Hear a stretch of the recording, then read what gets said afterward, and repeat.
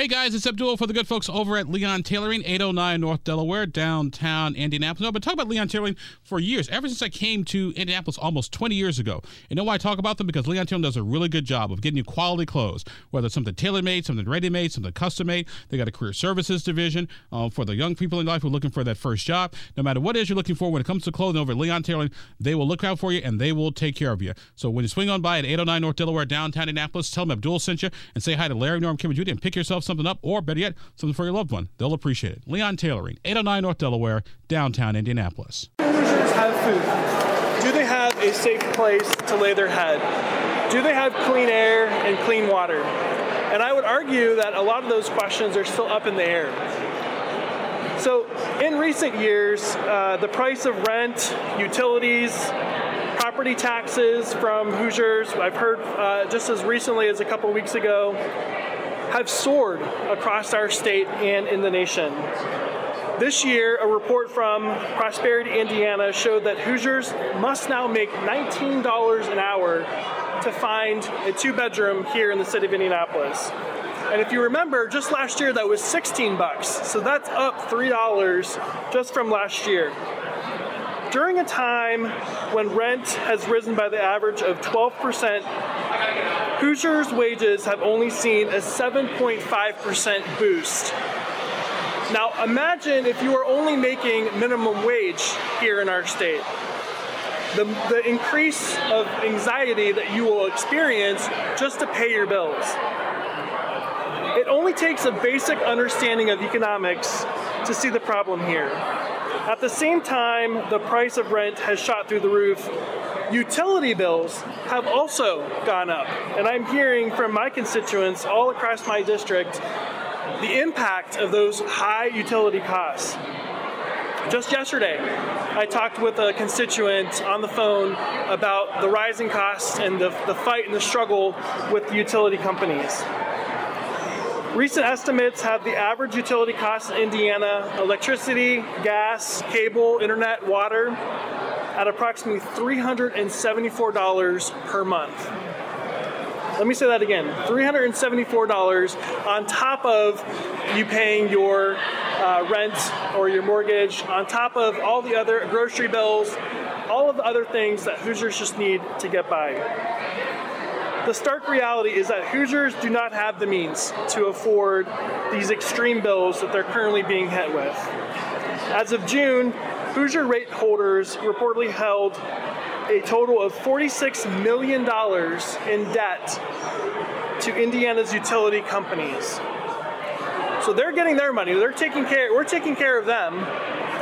But where's the relief for everyday Hoosiers?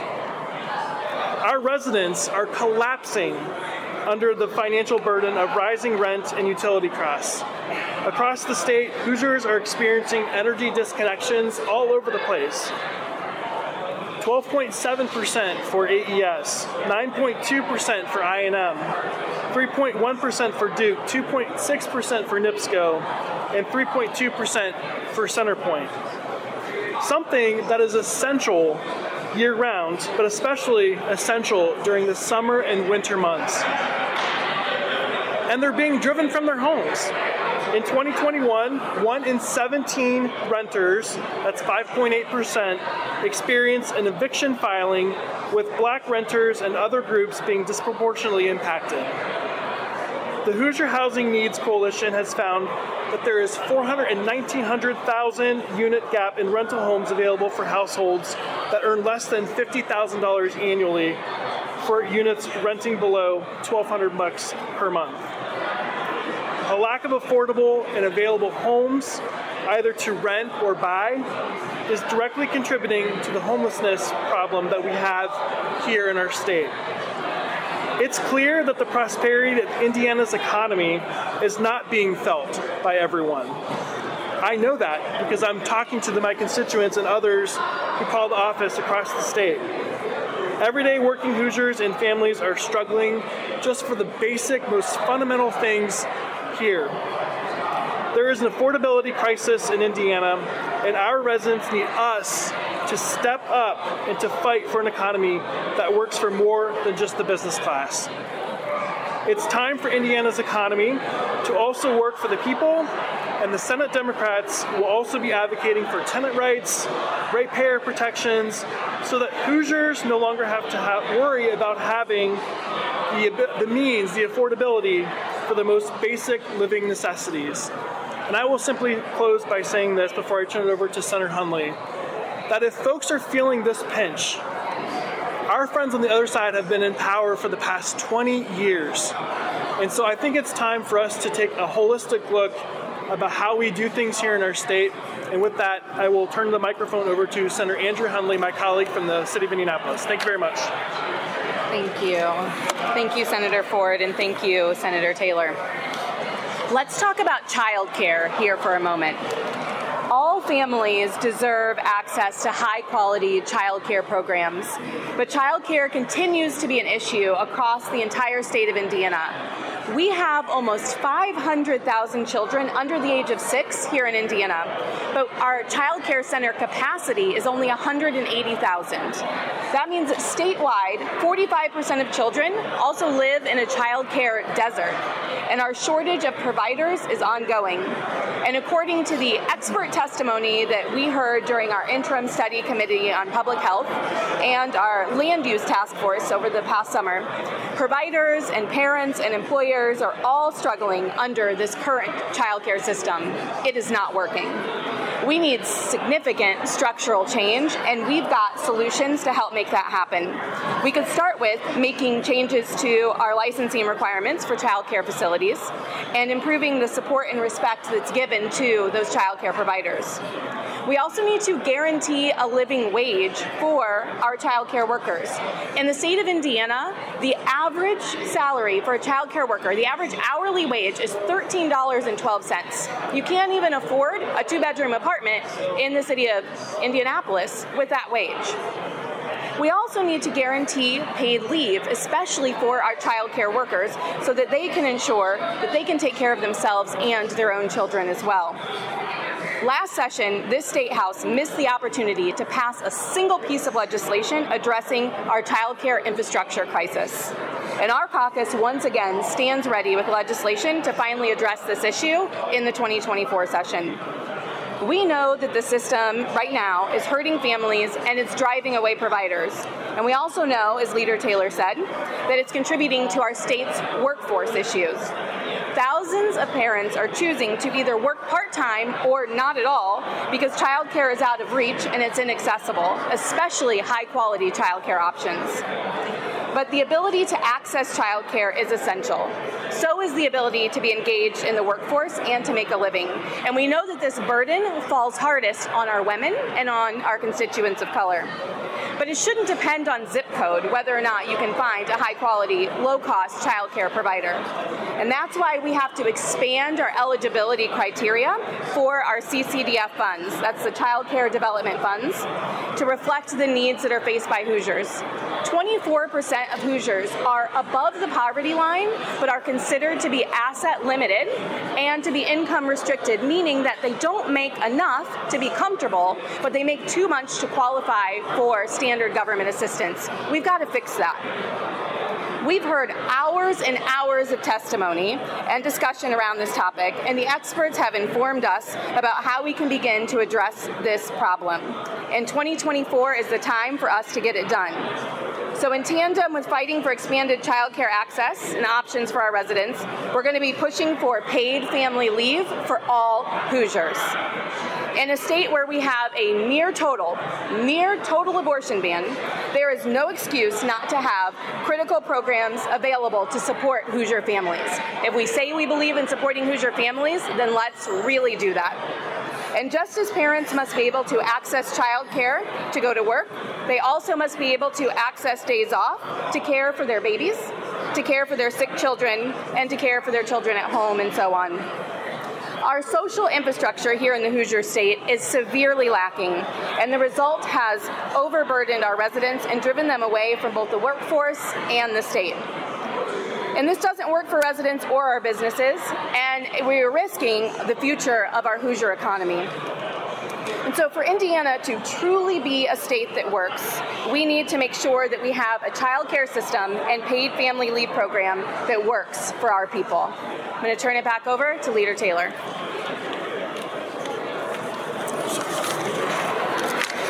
Thank you, Senator Hundley.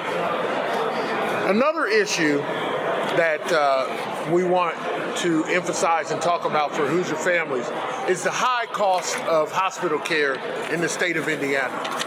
While we still sit on a budget surplus in the state of Indiana, Hoosiers are finding it hard to be able to pay their hospital bills.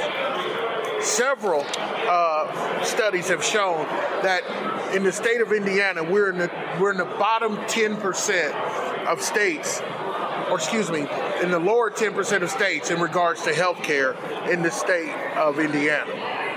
And the Healthcare Cost Oversight Committee meeting that hospitals were asked to testify upon, we know that there's an inadequate funding for healthcare services in the state of Indiana. And I worry that this will continue to exacerbate the problem that we have for working Hoosier families. My caucus will be introducing several pieces of legislation to address these glaring issues with healthcare costs. But I want to talk about a very important issue. Hoosiers shouldn't be forced to live under an extreme and harmful policies without having any way to directly have a say-so in the laws in the state that they live in. The voices of our constituents and those who elected us to our roles should not be a scary thing for Hoosier legislators to understand. But I suppose, because it happened in red states like Kansas and Ohio, some of the reddest states in the country, voting in favor of abortion rights or maybe marijuana, I understand why my colleagues may have some fears about that. Studies have shown that over 60% of Hoosiers support access to reproductive rights, and 85% of Hoosiers support cannabis legalization in some form. It would be scary to put that on the ballot. But what does that say about us when we don't want to hear from Hoosiers? See, these conflicting views are views of the heart, and the state's legislature's refusal to allow everyday Hoosiers to have their voices heard should not be something that we continue to accept in the state of Indiana. So, our caucus, again, has prepared legislation to deal with this issue, allowing Hoosiers to compile signatures in order to have ballot initiatives in the state of Indiana. Not a novel idea, by the way. 26 other states already have it. We had the same issue when it came to the property tax caps. It was on the ballot. If we want to have a constitutional amendment, it has to be on the ballot. So this is not a novel idea. The fear of a supermajority is that, hey, if we let Hoosiers actually vote on these issues, it might not be the same policy that we believe inside our caucus. So we know the economy's not working for Hoosiers. We know that Hoosiers' voices are being silenced. And we, as a Senate Democrat caucus, want to make sure that we do something to help working Hoosier families and also hear their voices loud and clear to the state of Indiana. We're open for any questions or... Senator Taylor, one of the things that both the Speaker and the Senate President said is going to be a priority is sort of eliminating some of those social promotion exemptions for third graders who don't master reading proficiency. Any thoughts on that? Are you talking about social emotional learning or about literacy? Literacy. The literacy. Who can't read or test proficiently in the third grade don't automatically get promoted, or at least some of those exemptions are reduced. So the question there is about the possibility of legislation that would create additional literacy restrictions, especially for our third graders. Here's what we know, and this is me speaking as not just a senator, but as a person who has 20 years of experience serving in public education here in Indiana, is that we just passed new legislation legislation last year around the science of reading, and we need to make sure that schools have the opportunity to train their teachers to implement these strategies across the board before we start throwing new legislative hurdles in the way. We know that Hoosier literacy proficiency is not where we want it to be. Our kids are not reading at the rate that they should be. We also know that we have put new recommendations in place. We have to give them time to work before we start, say, failing all children or retaining a whole class of children. And so I really implore us to allow our legislation time to work. Can you tell us a bit more about the challenges, the problems with retaining students, what challenges that might be? So it can be a challenge to categorically decide to retain a group of children. It is really important that we can take this on an individual basis. There's research out there across the board. Anybody who has an opinion could find research to support it. But what we know is that for children who already have limited access to resources, who are already from underserved and underrepresented communities, the stigma of retention can actually increase the likelihood that they drop out. So even if you're retained in third grade, that can have significant impact on where you are as a sixth grader, on where you are as a 12th grader. So we really have to think long and hard about the unintended consequences. We also know that those unintended consequences have a significant impact on children who might have an undiagnosed special education status, right? Whether that's a reading disability or some other type of learning disability. So we just have to make sure that we have all of the safety nets in place. So we've exhausted every single resource to support children and look at retention as a last resort and not a first resort. Related to that, there's also been talk of trying to do something to address the chronic absenteeism in schools. Is there a risk here that we could potentially end up aggravating the school-to-prison population? How do we address that without ending up excessively penalizing students for their families' criminals? So the question is about chronic absenteeism, and here's what we know is that students who are absent from school 10 or more days a school year have significantly reduced academic outcomes. We also know that these are students who need additional social safety nets under them, whether it's because they didn't have enough food at home, whether it's because they have a parent who is working third shift and is at home in the morning to help get them ready for school. Maybe it's that they don't have transportation, right? We have to make sure, again, that we are addressing all of the underlying issues for chronic absenteeism, mental health issues, bullying, all of these things. But we also know that we need to, before we make legislation, because this was brought up in an interim study committee this summer, and then there was this jump to, well, what can we do to solve it at the state level? We need to ask the schools, ask the districts, ask our superintendents what they're already doing, because many districts around the state have creative and innovative approaches that they're already doing. I know that at my own children's school that we get text messages every time that our child is absent, and I get text messages about all of these talking points about how absenteeism impacts children, so that we know that information. There are districts out there that are doing great things to address this. I'm not sure that there's a legislative fix. I think that there is a fix that we need to lean on our education experts and ask them for support. What are your thoughts on these proposals coming after there was no intercommittee on education this year? Thoughts about that? Yeah. It's kind of interesting that we did so much to address education funding last year, and then we left a lot of these issues off the summer study committee calendar. I find it very disturbing that we're going to come up with these quote-unquote ideas to address our education issues in the state of Indiana without having some kind of understanding, first of all, how the changes that we've made are going to be implemented and their impact, but then to come up with some ideas about retention at the third grade or some kind of addressing chronic absenteeism without having some kind of study. We just don't do that in the state of Indiana, and we shouldn't be doing it now.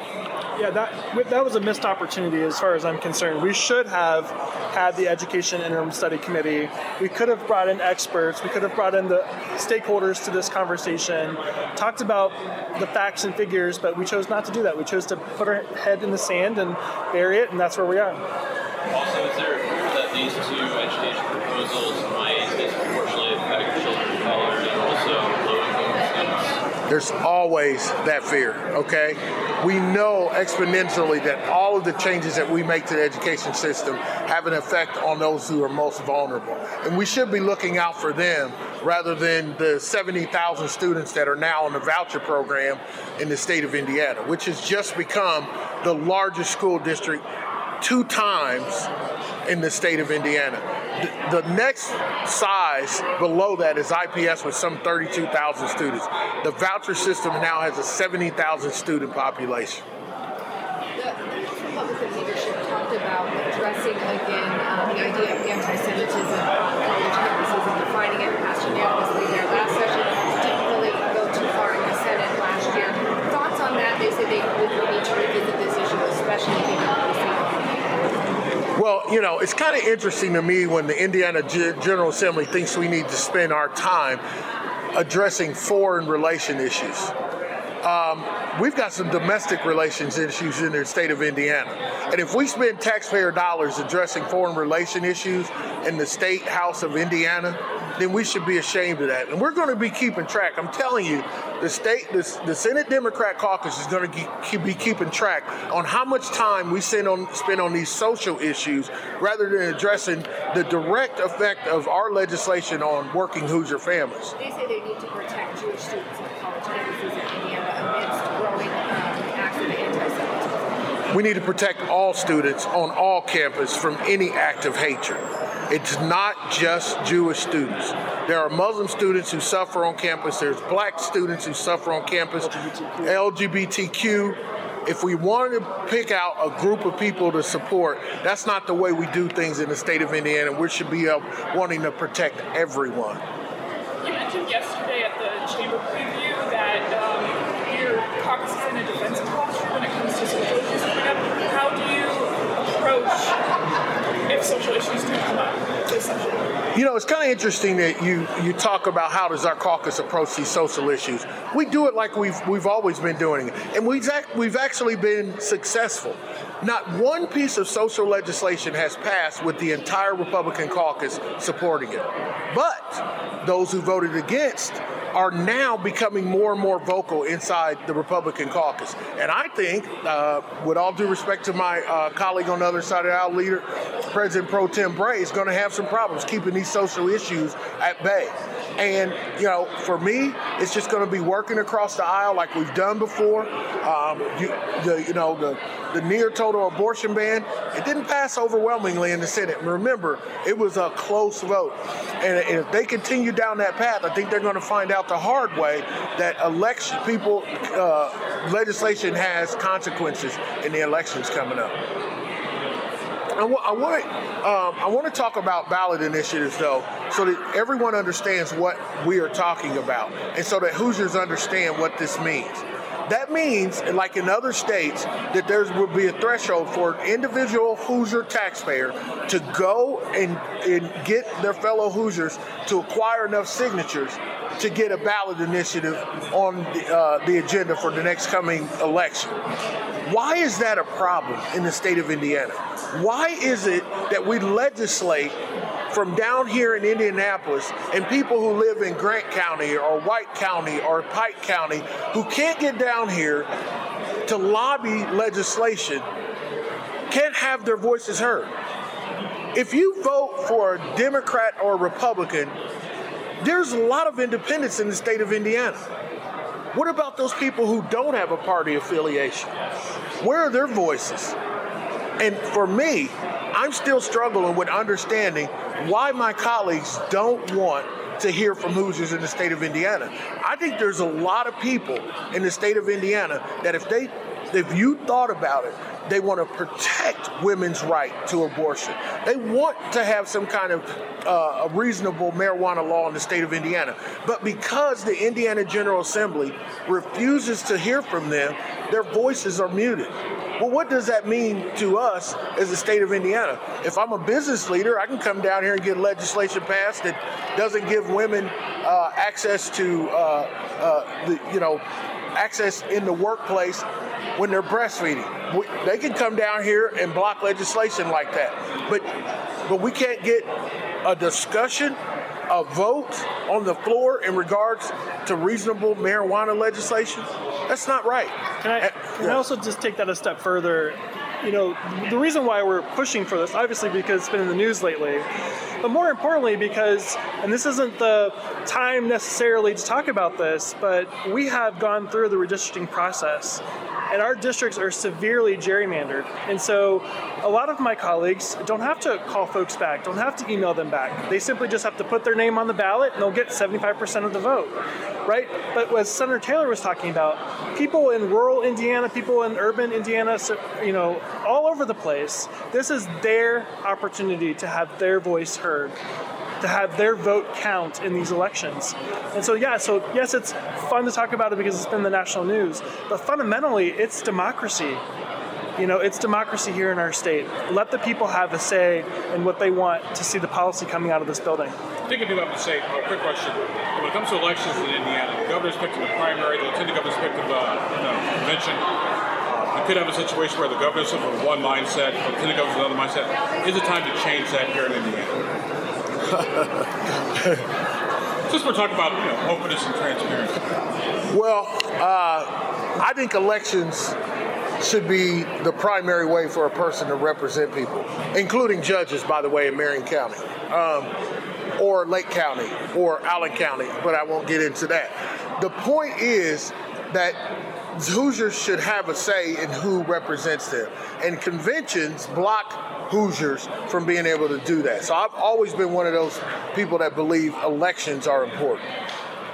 On the ballot initiative, how do you accomplish that? Does that require amending the state constitution to give people a voice? No, it does not. It does not require amending the Constitution. What you can do is just pass a piece of legislation. Other states have the law that says a certain percentage of signatures allow the initiative to be on the ballot in the upcoming election. And so you just, a certain percentage of the number of people who voted in the, for example, Secretary of State's election, some down the ballot election, so you don't get kind of a skewed amount of signatures, a certain percentage, and then that would allow the question to be on the ballot. So it does not require a constitutional amendment. No. Thank you. Thank you very much. Thank you. I was ready for your question this year. How do you